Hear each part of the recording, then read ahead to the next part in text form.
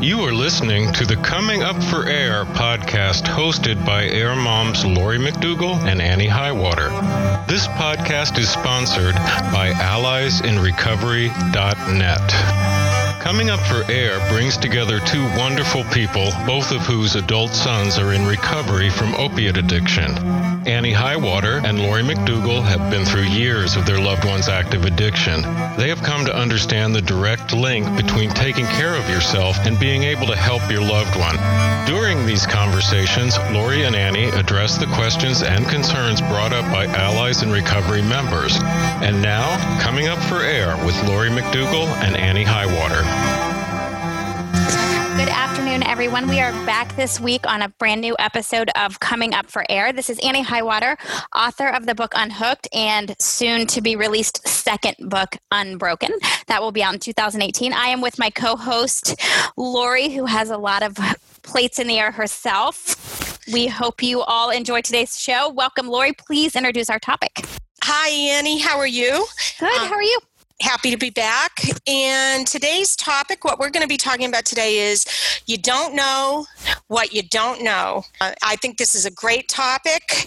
I think this is actually a huge topic, and I think our listeners will understand why as we kind of get a little bit more involved in it. But what do we mean by you don't know what you don't know? We're talking about, we believe that awareness that the opiate epidemic is going on in this country, awareness that it's even happening is incredibly low. I agree, right?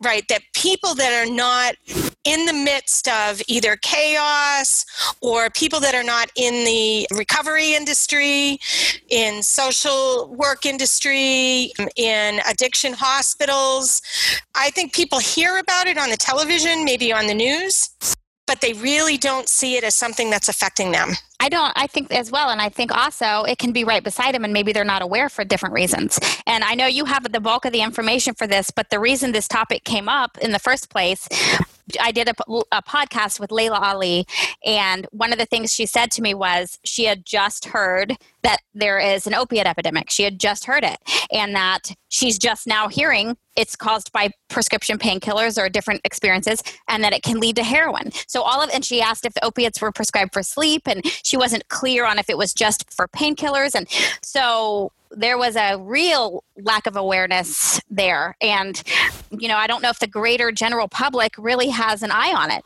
And then within the same week, we'd had a friend in from Texas. His wife works in the field of medical, and they're super smart.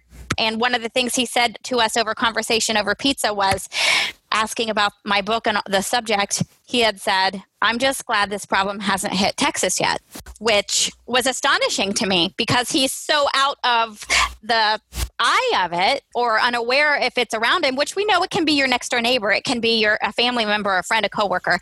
He's so unaware of it. He didn't even realize the state of Texas, we don't have to get into all the details. That's a cartel entry point, and they've been getting hammered with the problem. There's lots of rehabs and treatment and need for that there. So those two scenarios opened my eyes that people don't seem to be aware.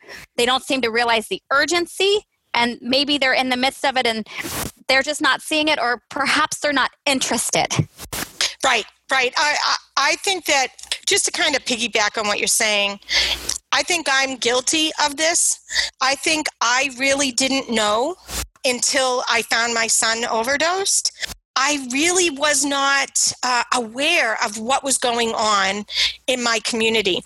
And when I say my eyes were closed, I'm trying to think of what the words are. It's not that I wasn't feeling badly about, we were losing a lot of kids in the town to some form of an opiate. So just for example, we lost a boy in the town, someone that really grew up with my kids, and he smoked a fentanyl patch. Oh, wow. And he died. I didn't think anything of it. I thought, I thought he overdosed, but I was not cluing into the fact that, oh my gosh, opiates are in my community. Yeah. We lost another boy. He had a graduation party, and he as well was drinking. He took some pain pills. Not that they were prescribed to him, because they were not. They were something that he had bought off of somebody. and he mixed the two, and he ended up also dying very young. Again, all of the kids were going to the funeral and going to the wake, and I was totally clueless as to what was going on around me. So I kind of get that. I kind of understand why people, why you don't know what you don't know. Yeah. I cared, and I thought really kind of some I think really dumb thoughts. I thought that, well, you know what? I had talked to my son and I had talked to my children about heroin and those drugs and cocaine and, and they had promised me, oh no, I'll never touch those, Mom. I'll never ever touch those. And I believed them. And you do. But how can a kid of 15 or 16 years old or even younger, how could they possibly make a promise like that, right? I remember when my kids were growing up, these contracts were huge, right? Where you sign a contract that if your kid goes out to a party and they drink, that they won't get in the car and they won't drive, or they won't ever get in a car with someone else who's been drinking, that they'll give you a phone call and you can come and pick them up and you won't do or say anything. But now looking back on those contracts, I think they were kind of naive of us to think that the majority or all kids were going to follow these contracts simply because they signed it. I think that when they're that age and the frontal lobe is not working correctly, their logical thinking is not like an adult's, that they are going to make silly, dumb mistakes, and not just silly, but what they see as silly, but ends up being something really serious. Well, here's my question: can you wait? Well, I was aware because we were a church-going family, but my mother had a struggle with prescription pills, and then my son's injury led to a dependency. So I was aware that it was possible. But here's my question: can you become aware without a wake-up call? I think that's a great question, and I think it's a really difficult answer or solution to that, because I am not sure. I'm really not sure. I'm in this group on Facebook of mothers and parents from a town, and they talk about the opiate epidemic every once in a while. I hear parents, moms in particular, saying things that I know that I thought and I said when I had a child who was a teenager going through the same stuff. They'll say things like, well, it's just a stage, or they'll say things like, I love him so much that I'm teaching him. Right? Or I talked to my son, and my son said he promised me he'll never touch those things. Yep. And I always ask them. I try and get them to think outside the box. Sometimes I think they think I'm irritating them, but I'm not. I'm not intending to irritate them. I'm intending to try and get them to think, well, okay, do you think that I didn't talk to my son about that? Do you think that I didn't love my son as much as you love yours, right? Do you think that when my kids were young, I didn't hold these conversations? Because I did. So my thing is what I'm trying to do is I'm always trying to get them to dig a little bit deeper. Don't just leave it there. Don't just leave it at, he promised me so he won't. It's almost like now we have to go a little bit deeper, and we have to look for warning signs. We have to not trust that they're going to make the right decisions, because teenagers make mistakes, right? It's not that they're doing it to disobey you or to be frustrating. They make mistakes. This is the age when they make mistakes. Well, right? Yeah, and I think one thing is, I had cautioned my son, there's consequences if you get engaged with substances, especially illegal, especially underage, especially with vehicles, things like that. But I didn't, and I even knew to some extent abusing prescription pills because I'd witnessed it in my family. And now, there's more knowledge of that now. But one thing I think is a big thing, and I'll give an example. Somebody told me the other day that they had relapsed on taking painkillers more often than they were prescribed. And it's a distant family member, but they're in and out. And if you didn't know this, you wouldn't know it was affecting their life. But they tend to come to me and tell me about it because I'm kind of aware past the surface of the struggle. And I said, what you have to understand is it's not about being embarrassed It's not about being ashamed. It's not about whether you're doing right or wrong. It's not about good or bad. It's about you having a draw toward this.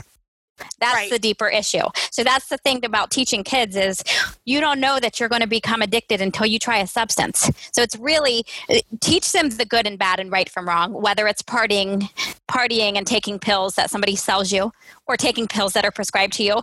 But it's about it's not good or bad. It's do you have the draw toward it? And you may possibly have the draw toward it. Right. And you can't see around the corner from the day you Right. did what I think is the gateway drug is alcohol. I don't think it's marijuana. Alcohol typically is the gateway drug.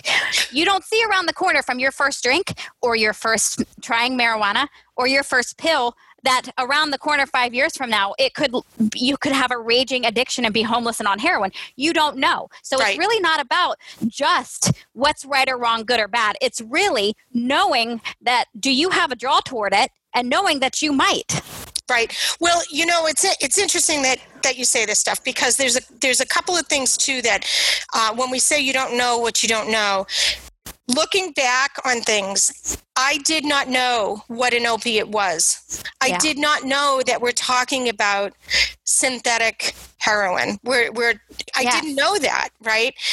We had friends. I have friends that I witnessed. I had a friend who actually had her own prescription for Percocet. And then her son got injured in a sport and he came home. It wasn't bad enough to go to the doctors, but it was bad enough that it was aching him. And she gave him one of her Percocet for the injury, not knowing, oh my gosh, you're giving your son something that's highly addictive. Right. She wasn't told that. She didn't know that. I didn't know that, right? I might have said something to her if I knew that. And people don't know. That happens all the time. Yeah, all the time in normal families, in good families, in doctor families. I had somebody tell me a year ago that a doctor lives across the street from her and she sprained her ankle and he offered her a prescription that he had on hand. A doctor did. It happens constantly. Right. You are messing with somebody's brain. Right. And I'm not a big proponent of gateway drug. And I'm not saying the reason why I don't like using that term is because I think that people can argue back a lot of the time. They'll say things like, well, I know of, a lot of people that drank or smoked pot and then they never used heroin, right? What my argument about it is not that it agrees with you, but it's that people call marijuana the gateway drug more than alcohol, and alcohol is a lot more dangerous. Well, I agree with you on that. And it's often used first before anyone ever gets to marijuana. Right. And I'm not, what I mean by, I don't like using the term gateway, I guess is what I'm saying, because people will then use it against you. Yeah, and they'll say, oh, no, it's just a stage. There's no such thing as a gateway drug.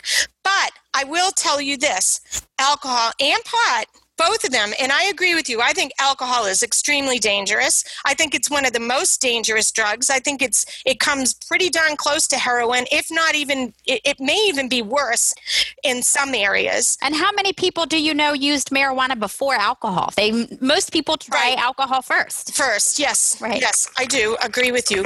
But I will tell you this. Both alcohol, if you listen to Dr. Ruth Potee, she is on YouTube and people should look her up and watch some of her videos. But she explains how both alcohol and pot interfere with the pruning of the brain or the developing brain from the ages of 5 to say 21, 22, all the way up to 25, right? And both alcohol and pot interfere with that process, right? So it does interfere with the developing brain, and that can make you more likely to be addicted later on in life because it's changing stuff in there. It's changing stuff in your mind. I think everybody should go and watch those YouTube videos. And I agree. Just look them up. You can probably, I think you can find them on the SAMHSA website and YouTube or TED Talks, I believe. Might have her, I think. Yeah. Oh, the physiology. You don't know what you don't know, and those things are good preparatory information. Right. So understanding when I I hear parents all the time go, oh, they're just drinking, or, oh, they're just smoking pot. Well, you know what? One of the best things you can do is try and get your teenager to hold off drinking or smoking until they are much older. Because the statistics show, I don't want to give any numbers because I don't know what the numbers are. I don't remember them. But you're much more highly likely to become an alcoholic if you start drinking at like 14 or 15 years old versus if you start drinking at like 21, something like that. So I'm sorry, but I agree. I do agree with you, but I can also tell you that I didn't know what I didn't know. I didn't know this stuff. I hadn't thought about it. And I also think, kind of getting back to your original question of how do you reach people without a wake-up call? Without a wake-up call, I'm not sure. I'm not sure. Because why would they care? Listened. Yeah, because why would they care? I mean, I have people in my life that don't typically have it close to them in their family, but because they've watched our situation and seen, our a success at this point, and they cared about us through it, now we're more aware, now have a heart for it, now we're more involved. Right. But unless, because that kind of bleeds out, it's a trickle. It's right, a ripple because effect. now it's touching your life. Now it's in your face. Yeah. Right. But I have to tell you, here I was. I had friends who lost a son, and it was in my face, and I was still kind of oblivious to it. I really didn't believe it was going to touch me, and boy, did it touch me in a big way. Right. I mean, it really changed my life. But I'll also say this: although it might not have made a dramatic change in me, do I think that people shouldn't have tried to reach me? I think that you should. I think that it probably would have given me, I probably would have walked away from it not believing or not changing my mind, but it might have planted a little bit of a seed in me that I would have recognized maybe signs sooner, or I would have maybe done something sooner. Or it would have all clicked later. Like I've had somebody tell me, when you go to a support group or whatever your choice is of recovery group, it's like walking into a movie that's halfway through, but then it swings back around and makes sense. And things start to kind of click. And I'd had a girl tell me her mom was a therapist, and I loved this. She got caught drinking when she was 16, and her mother didn't think it would make her mom's a recovery therapist. She didn't just feel like it would make an impact to just ground her and be punitive. So she took her to 5 AA meetings. And I love that, because if I were faced with catching a child, smoking pot now or misusing pills or drinking with friends, I feel, in my opinion, and everyone's different, I feel like that would make a better impact when you go and you see people talking about having to rise from the wreckage, because kids don't see around corners that somebody who started out where they are ended up losing a family over alcohol, or getting in a DUI and, getting hurt, losing their license, becoming a heroin addict. So she said those 5 recovery meetings, she said they were nothing but a bother and a bore. And I thought nothing of it. I didn't take the people serious. But 6 years later, when she found herself in over her head in college, she knew the path out, and she found an AA meeting herself and has been in recovery since. And so, in my opinion, that early preparation by that mom, that conversation, even, just like you said, even if it's not received or taken serious or agreed with, it doesn't matter, because telling the truth comes full circle and makes sense later when it starts to click. Right. And I'll tell you, there are a lot of things I wish I had done differently. Like, I wish that I had talked to my son and told him things like, yeah, you might try these drugs, you might try alcohol, or you might try pot. Remember that in the beginning, they're going to make you feel good, right? That you're going to feel like, oh, these don't do anything. All they do is they make me feel good, but they make you feel good in the moment. It's later on. It's when things start to fall apart and you can't get as high as you did previously, and that it kind of creeps up on you. It's not overnight. And the reason why I say this is because I hear a lot of people say that my parents said, oh, don't smoke pot, it'll ruin your life. And then they go out, they smoke pot, and they're like, I don't know what they're talking about. This was a blast. Yeah, it's fun. Right, this is fun.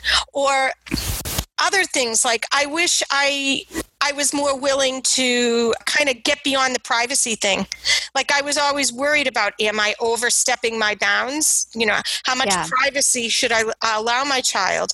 Maybe I should have been saying things like, you know what, I'm going to periodically drug test all of you guys, because it's my job as a parent to make sure that you're not doing something that's incredibly dangerous. And if you are doing something that's incredibly dangerous, it's my job as a parent to make sure that I get you to treatment.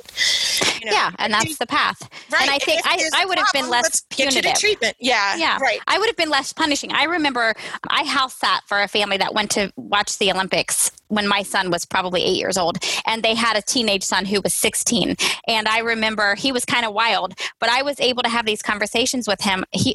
I caught from him that he really wasn't wild and didn't want to be wild. He just was kind of misunderstood. And I had these deep conversations with him. He understood literature and poetry and all of these different things. His family was very religious and he was constantly in trouble. But I remember him telling me, I kind of walked back with him through some things, didn't even realize I was kind of unwrapping him, and he was unpacking what had led to, he had started to become really dark looking on purpose and scary on purpose. And he told me, you know, when I was 14 years old, I had smoked pot with my friends, and I felt so guilty because my parents had taught me different and that it was wrong and it was bad. So I tearfully told my dad I needed to talk to him so I could confess him and tell him, because I was so afraid that I would become an addict or whatever. I knew it was wrong. And he said, and my dad had me pull my pants down and spanked me with a belt. And I was 14. And I was so crushed for him. I did not expect it to go in that direction. And I said, and is that the point that he lost you? And he said, forever. I'll never be the same person. And I'm not saying don't punish your kids or whatever. I'm not getting involved with that. And these were, I believe, well-meaning people. They were smart people, but it destroyed this kid's self-esteem. It destroyed his ability to feel safe and come to them. What would a difference would that have made if his dad would have embraced him and been like for him and not against him, and possibly taken him to a meeting or began to educate him so that he felt teamed up with, instead of the ultimate humiliation. Right.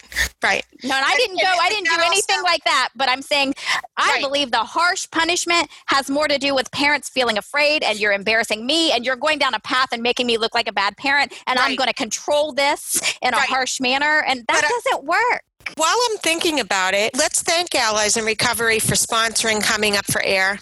Members who join Allies in Recovery can communicate directly with us. When you join, you can ask us questions we'll address on our podcasts. You can also request topics you would like us to cover. Join today at alliesinrecovery.net. Now back to the show. Parents do that because they're afraid of what other people think. Oh, yes, I agree. Right? They feel like, oh my God, I've got to get this kid under control because everybody is going to think I'm not doing my job, right? I'm not doing my job as a parent. And I agree with you. I think it has the opposite effect. It did not reach that kid. It didn't stop him. It didn't make him better. It didn't make him less embarrassing. I still check back every now and then and look him up, and he hasn't kind of come full circle yet. He still seems to be really defiant against society even. Right. But I also think that leads into stigma, or not only stigma, but lack of education. Lack of education that the father didn't really understand what it was he was dealing with. Yeah. Right. Maybe if he knew that substance use was a disease and he understood it as a disease, you know, he could talk to his son or whatever and get him the help that he actually needs, versus, you know, something like the son is trying to do this to him. Yeah. Right. Yeah, it was, and not something just to punish. And the kid he was interesting. He would have these Muppets steering wheel covers and things like that. And I didn't ever condone anything he did because I had really conservative views about all of that. But he wasn't my kid. And I really saw what he was kind of dealing with, and that you weren't going to open this kid up. So I just loved him and encouraged him and let him know I enjoyed his company. And my last day there, he left all of his Muppet characters that he kept in his car in my car as a gift. So I just really thought, I just really, he felt safe with me, and I so appreciated that. And I didn't feel like I could necessarily approach his parents because they were very closed about their way of doing things. And I think when you're like that, how can you open up? You're not aware. You don't know. Right. And a lot of people are very closed. I mean, you, not for nothing, but I think I would have been very offended if someone came in and said, oh, you should be doing it this way, or, you know, have you thought about this? I would have been like, go away. Yeah. Wait until I ask you for help, you know, that kind of thing. So I'm not surprised, but it sounds like you did the right thing. It sounds like you were understanding of the parents, that they were probably trying to figure it all out. Right. But you're also being as supportive as you can for the boy. Right. And we're all just at different places. They handled it from probably how they'd been handled and how they'd been taught. And I'm sure they also handled it out of love. Right. Or they believed it was love. Right. Right. Exactly. Right. Yeah. So absolutely. So there is a lack of awareness shows up in a lot of ways, and it shows up in those who become addicted because they're not expecting it and they don't necessarily know what's going to lead to it. And it shows up in those who are affected by it. The family members need a sense of understanding. And then it shows up in those who aren't aware of how dire the situation that we are in as a nation in the worst epidemic imaginable. This is unimaginable that we're in this mess, and it's getting worse. The lack of awareness is so low. And for me, that feels like something to panic over. Yeah, I agree. I think we are in panic mode. I think everybody involved in the epidemic, and I don't mean people that are suffering with SUD or substance use disorder.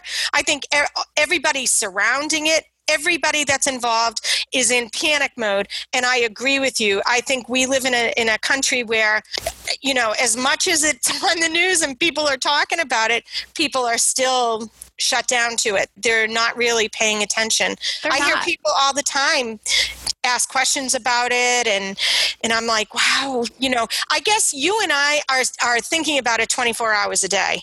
I mean, what we do, what we write about, what we blog about, right? The podcast, what we research, we think about it all the time, and we think everybody else knows what's going on. Well, yes, and I think you become progressively aware. Like, I'm always constantly reading new things trending about it or what's going on, so I'm progressively aware of it. I even told somebody the other day, some of the responses I've seen from people in different situations, it jolts me because I don't have people in my life close to me that usually I'm in conversation with that don't have an understanding of it or aren't at least kind about it. Right. So when you come up against the lack of awareness or especially swinging over to the unkindness, now at this point, and I did deal with that, but I'm just blessed that I don't deal with that anymore. I guess we are both so involved in the process.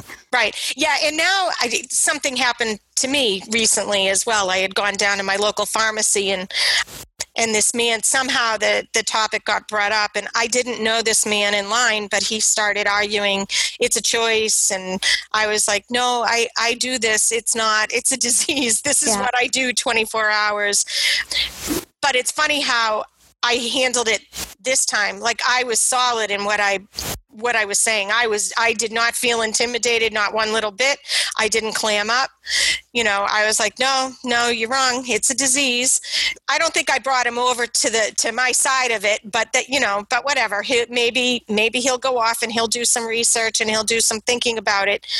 But it'll be like he came into that movie halfway and eventually it repeats and comes back around and then it makes sense. Right. At least he's hearing, you know, at least he's hearing. At least he's talking about it. Other people aren't even talking about it, you know. And your mind can change. My mind changed as well. Even though I was aware, I saw it still as more of a moral failing and punishable than I have the past 5 years. So the mind is progressive. You just have to have a willingness and an openness. And I think raising the conversation on our part, on the part of others, is how to make that happen. I agree. So if you're not aware, what are some things to look for, some signs or situations to maybe open your eyes that it's near you or around you? Okay, I'm going to let you start off with these signs that you have laid out, because the only reason why I'm asking you to kind of project us there is that when I was going through everything I was going through, my son also struggled with bipolar and some mental illness.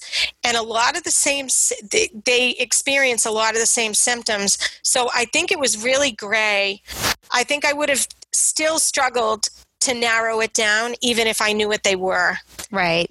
And sometimes it's a dual diagnosis that drug use creates mental problems. So. Yes. Right. I mean, ours was not that case. Right. I mean, that definitely happens. In ours was not that case. So you were seeing that it was something else, which is a part of that lack of awareness, because even if you don't have a child with that, your mind wants to make up other reasons you're seeing these signs. Right. And part of the issue is I had been seeing these signs from the for time so long, right? So it was like, how do I separate what's addiction? What's the mental illness? What's this that I'm used to? Right. That makes sense. Well, we don't have to go too long, but I just have a list of a few things that I think are good to know and have your eyes open for. And there are the obvious physical signs if somebody's abusing substances, and that would be they're tired all the time. They look different. Their eyes look different. They're maybe red, or their pupils are tiny. Their nose is itchy and watery. They have stomach and abdominal pain and problems, nausea, things like that. Then on to the obvious signs of things like needle marks if they're an IV user, things like that. Do you have any extra of those? Signs? I can tell you the physical signs. Weight loss. Right. Is rampant. Yeah, that is true. But I can tell you the physical signs. See, this was another thing. These are all the same signs that I saw with mental illness when he was younger, before substance use disorder even became a part of it. But I would say definitely towards the end, he lost a ton of weight, and that was a sign. And some of these signs they're so gradually happening that it's not in just one moment. Suddenly they're losing weight. Suddenly their eyes look different. Right. It's so gradual, and it happens right in front of you that you're not aware until everything explodes. Right. And I think that's a part of what happened with us. Well, and they bled into one another, right? I've got this substance use problem going on, and I've got some mental illness problems going on. So they're kind of bleeding into one another, and how do I separate? But yes, I think those are good signs. For me, those signs showed up quick. So I quickly saw the personality and physical stomach problems and constant sinus infections and constant colds and things like that were suddenly just a burden. So when those things began to increase, those were definite signs. And then there are emotional signs, and which I'm sure you experienced many beforehand, but their emotions are kind of up and down and all over the place. Well, you know what? I love this one, because the other thing about emotional signs is I saw a lot of emotional problems with his mental health. Right. But then when he was using, he became the nicest person to have around. So I had kind of a switch. Because he felt better?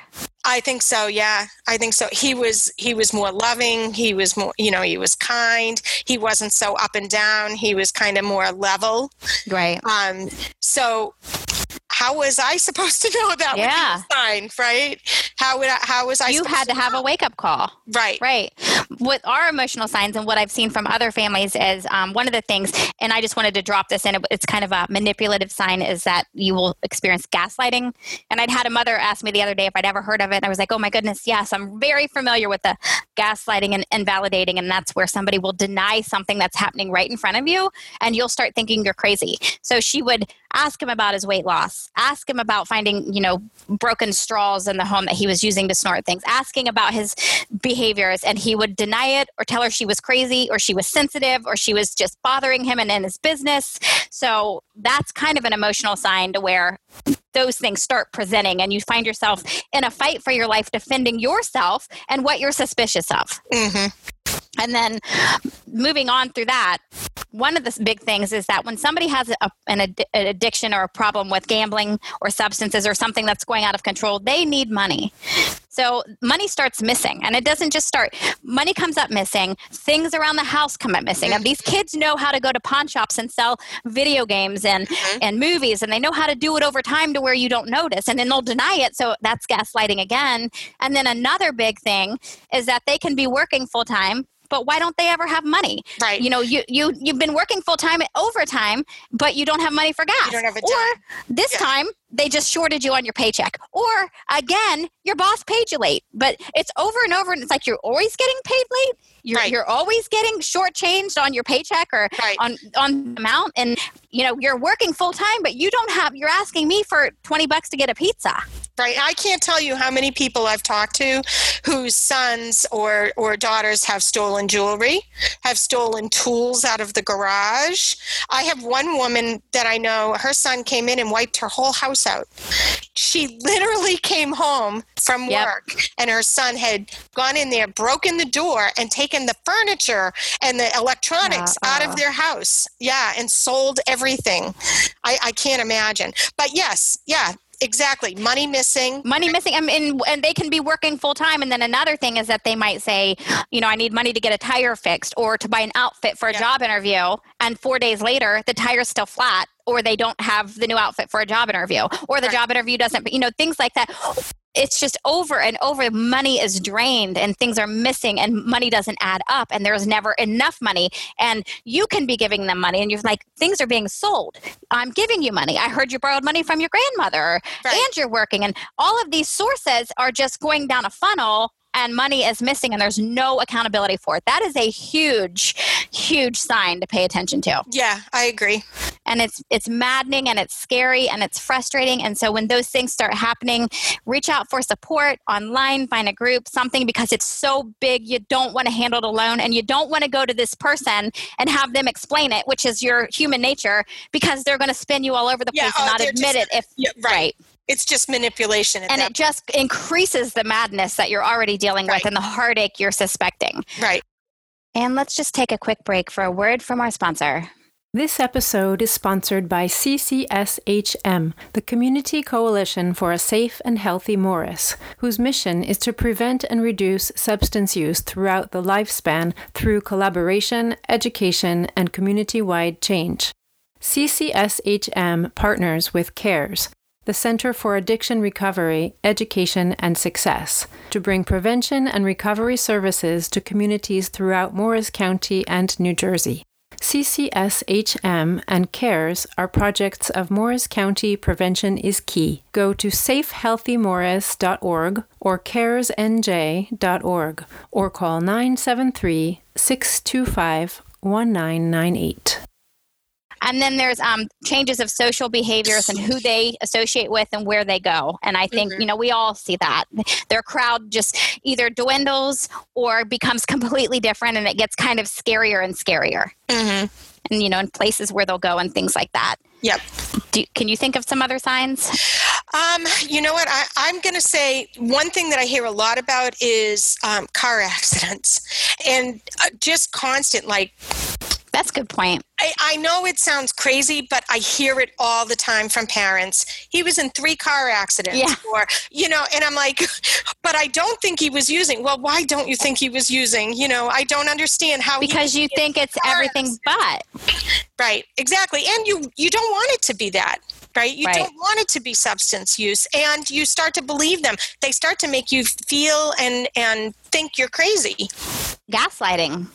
And invalidating. And that's, that's a part of it too, is that you begin to have bottomless arguments. And, these are unique to certain people, but all of our details vary, but our dynamics don't when you're dealing with this. So they may be tweaked here and there. And, I've had a lot of people say, well, my son was never hateful, or my daughter never sent me these text messages, or my sister never stole from us. And that may change. That doesn't mean it's not happening. These are just things that are typical par for the course. Right. And there's bottomless, I'm sorry, go ahead. Bottomless arguments, I believe that happens with a lot of people, probably across the board. But I think that that kind of goes into the emotional signs and the gaslighting and all of that. It all kind of gets mixed together. Right. And I think one of the best things you can do with the arguing is literally just stop. Right. I had to learn a lot of that through the CRAFT method and Allies in Recovery, because I would lock horns. Right. Yeah. Even if you don't do anything, just stop the argument. And don't return the texts, and don't continue the phone call, and don't wonder why they're saying you're a terrible mom or father, or this is your fault, or they wouldn't be doing this or that if hadn't. Those are the things that it's just, don't take the hooks. And that's a learning process. You don't get better or good at that overnight. I don't know if you have any other obvious signs that you maybe are in the orbit of somebody that's entering a dependency or in a full-blown addiction or not. But there are signs also for those who are affected. Maybe you work next to a mom, or you're related to someone that doesn't want to come out and tell you. And I think those are important things to not only become aware of, but to become open-hearted and compassionate about. Right. I agree. And I think that can be incredibly difficult to approach somebody that's in your circle, that's a part of your life, and how to let them know that you're suspicious of someone in their life, or maybe their child or something like that. I think you have to be really, really careful. Because they're on guard anyway. Yeah. At least I was. And, sometimes you are fighting the monster that is in your heart, and the phone ringing and all the fears you have and everything going on. And sometimes somebody would come to me and say, "Are you okay?" Or "You seem really distracted. Is everything all right?" And I'm just holding that dam in. Right. I got my finger in the hole of a great hurricane coming. Right. I think be compassionate and be wise, because you don't want to approach somebody and try to draw out what they're dealing with, because it's so heavy and hard. Right. And also I found that if I find some way to share what I've been going through, just not, I don't want to make it obvious, but just to find some way to bring up the topic of what I'm dealing with and let that out a little bit. And then if they want to open up to me, then I'll try and, oh, geez, sounds like a similar situation, and kind of open the door up that way. But maybe they don't. Maybe they don't take the bait, right? And they want me to back off, and I do. I give them the respect, but I'm still compassionate. I try to be as compassionate as I possibly can. And at this point, you and I are both somewhat in the public eye, so most people know that we're a safe place to talk about it too. Yeah. But like when you're in the position, and I don't know what your work setting was. I know you ended up home after a while. I was in a corporate setting where I would have to attend meetings or host clients all day with a staff with me while this burden was raging at its worst. I'm sure people saw that my eyes were always frantic. I was tearful but quiet. I was on edge. I spent a lot of time with my office door shut. And so it was obvious something was wrong. I don't know if at the beginning they thought maybe I was going through a divorce or some other kind of a stressful personal situation, but distress was present and obvious. Mm-hmm. I just found ways to isolate myself, and I did. Right. I mean, I took 6 months and just isolated myself, and I'm okay with that. That's what I needed. That's how I dealt with it. And I knew I wasn't going to stay there, right? I knew that eventually I was going to do something about it, but I kind of needed that. I didn't want pity. Right. Right. I didn't want it. It's not that I wanted to make sure that I wasn't getting pity from people. It was like, okay, leave me alone and let me just figure this out. But I also know that I'm a very happy person generally, right? Like I must have really high levels of dopamine because I knew that I was going to be fine. Yeah. Right. Yeah. But I just needed to allow myself to do this for a little while and kind of isolate myself, and I did. And that's why I say it's like a tiptoe. It's like a little bit of a balancing act if you see someone else going through it, because you don't want to push yourself on them, right? You want to allow them to figure out what's going to work for them, but you also want to be empathetic, compassionate, and sensitive to their situation. Right. And that I think that's with somebody who's at arm's length, but even bringing it in a little bit closer. And, both of us went through this when it wasn't as prevalently discussed and openly discussed. But I had some friends in my life that were aware that it was going on. And I would say with that awareness, I feel like maybe an extra layer of compassion would have helped a lot, to where don't approach somebody with petty arguments that don't matter when you know that they've got some kind of a nightmare going on with their kid. You wouldn't go to somebody whose kid was, terminally ill or in jail or, whatever high level of stress you might be going on, and nitpick at things and snap at them and bother them with petty gossip and stuff in the midst of the worst crisis of their life. And I had a 5-year span of that where I had a couple of my closest friends where loved petty conflict, and it just about put me on the ceiling every time I would get snapped at or get a late night phone call about something that they were mad at someone else about that was nowhere near me, wondering where my son was sleeping, nowhere near me wondering if he was going to go to prison, jail, or end up in a casket. So awareness, when somebody is in your orbit and you know that they have, whether you think the kid's doing well or the family caused it, no matter what your opinions are, if you're close to somebody who's going through it, watch your mouth. Yeah. Really. It's true. It's true because I had similar things happen to me too. It was just, I can't believe the insensitivity. Yes. And now is not the time, because I'm going to lash out at you as if I'm lashing out at the situation because it's so big and on me. So if you come at me and like poke me, it's all going to just kind of erupt. Right. So really save it until things are in a better place. Right. And I couldn't handle it. I couldn't handle anything. It's like you can't handle anything. I can't handle, really, seriously, I was like hanging from a hair, right? And it's like if all you need is one more thing and the hair is going to break and I'm going to fall. And that's really where I was, which is probably why I isolated myself, because it's like, nope, I can't do it. I cannot deal with it.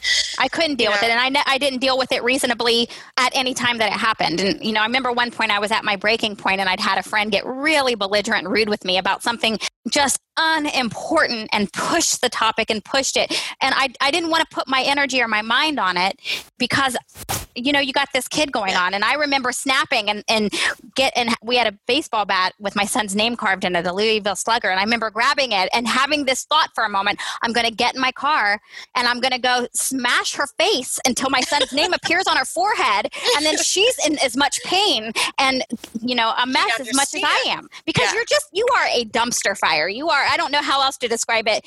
Internally, you cannot handle. Please be aware of that. Yeah. Even if you suspect that somebody's got an addiction in their family, back off and be sensitive and leave them alone. If it isn't life and death, leave them alone. Right. I agree. Yeah, I get really passionate about that because those were some things that I had a hard time, I tend to be kind of hot-headed anyway, and those were some things that happened, and I still think, geez, we went through so much as a family. It was so unneeded. I needed your friendship. Right. No, I went through the same stuff, Annie, and I feel the same way. Just, I needed people to just leave me alone, and actually, the people that poked at me and said really insensitive things are the people that I've really pushed away. Well, right. I'm like, okay. I'll be honest. I don't feel the same about them either, and I don't know that I could ever even want them in my life again. I'm not trying to seek vengeance, but I'll never see them the same again, and I'll never really want them around me again. Right, because you weren't there at really the deepest, darkest, most awful chaos and despair that I was going through. How could you?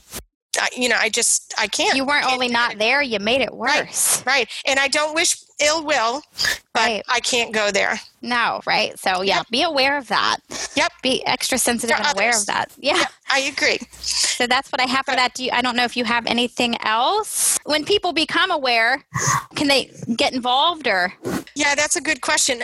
You can get involved, that's for sure. I mean, there's a lot to do, right? I think one of the best things that people that are not in the midst of this or are kind of on the outskirts, one of the best things you can do is just get educated. Yeah. Become informed. Yeah. You don't know what you don't know. And you know what else? I also think don't have an opinion. Yeah. Right. Don't have an opinion. Or if you do have an opinion, just keep it to yourself and continue to get educated because your opinion might change. Right. Right? There's no reason why everybody's got to have an opinion. No, that's one thing I just said recently, that when my son had a relapse early on, because somebody had emailed me that her son had relapsed and they were floored. And I remember saying, oh, that hurts so bad. It almost hurts more than when you first find out, because the first time or the first couple times that they go into treatment and recovery, you think, okay, now this is over, this terrible terror and pain and all of this. Okay, now we have hope that it's over. And then when relapse comes, I think it hurts worse. It shatters you more. But I said, but here's the good thing. What it taught me is that I don't know everything. There's so much I don't know about addiction and dependency and SUD. And it has taught my son, when that's happened, that every time he goes back, it's more miserable, and it's more miserable quicker. So we've benefited from it. Yeah. And, I think a lot of people go through that. I see that over and over again. I see a lot of people think, oh, he's gone off to treatment, 4 weeks of treatment. He's there for 30 days and, he's going to get out and he's all cured. I did not have that. I think because my son suffered with the mental illness, I knew, oh boy, we are in for a long haul. And I was realizing these things when he first overdosed. I can remember sitting in the hospital going, oh man, this is going to be long. Yep. Which is probably why I did the whole isolation thing and was stuck in it for like 6 months, because it was just kind of in my face. And I knew after he went to treatment that first time, I knew that there was a high likelihood that he was probably going to relapse. So it was not surprising to me that first relapse. What was surprising, and there were still some naive things that I thought, like when he first overdosed and I found out that he was using heroin, he was snorting it. And I thought to myself, well, he was snorting it, he's probably not addicted. Yeah. Which is like, oh my God. You don't know what you don't know. Yeah. Oh boy. Right. Boy, was I wrong. But then when he relapsed that first time, that's when he started shooting up. His roommate shot him up. Oh, and that was, oh man, not only did he relapse, but we've gotten deeper. Right. It gets worse every time. Right. Exactly. So yeah, for me, I knew it might come. And so, and it was horrible. I mean, it was probably as horrible as it is, but I wasn't surprised. Well, and it took you to a whole new level of awareness, because I keep figuring out I'm never going to know everything about this. I'm just like it's cunning, baffling, and progressive. I have to be progressive in what I learn and stay aware of, because I'm in recovery too. Plus, nobody gets this thing all figured out. Right. And it did bring me to actually a deeper sadness.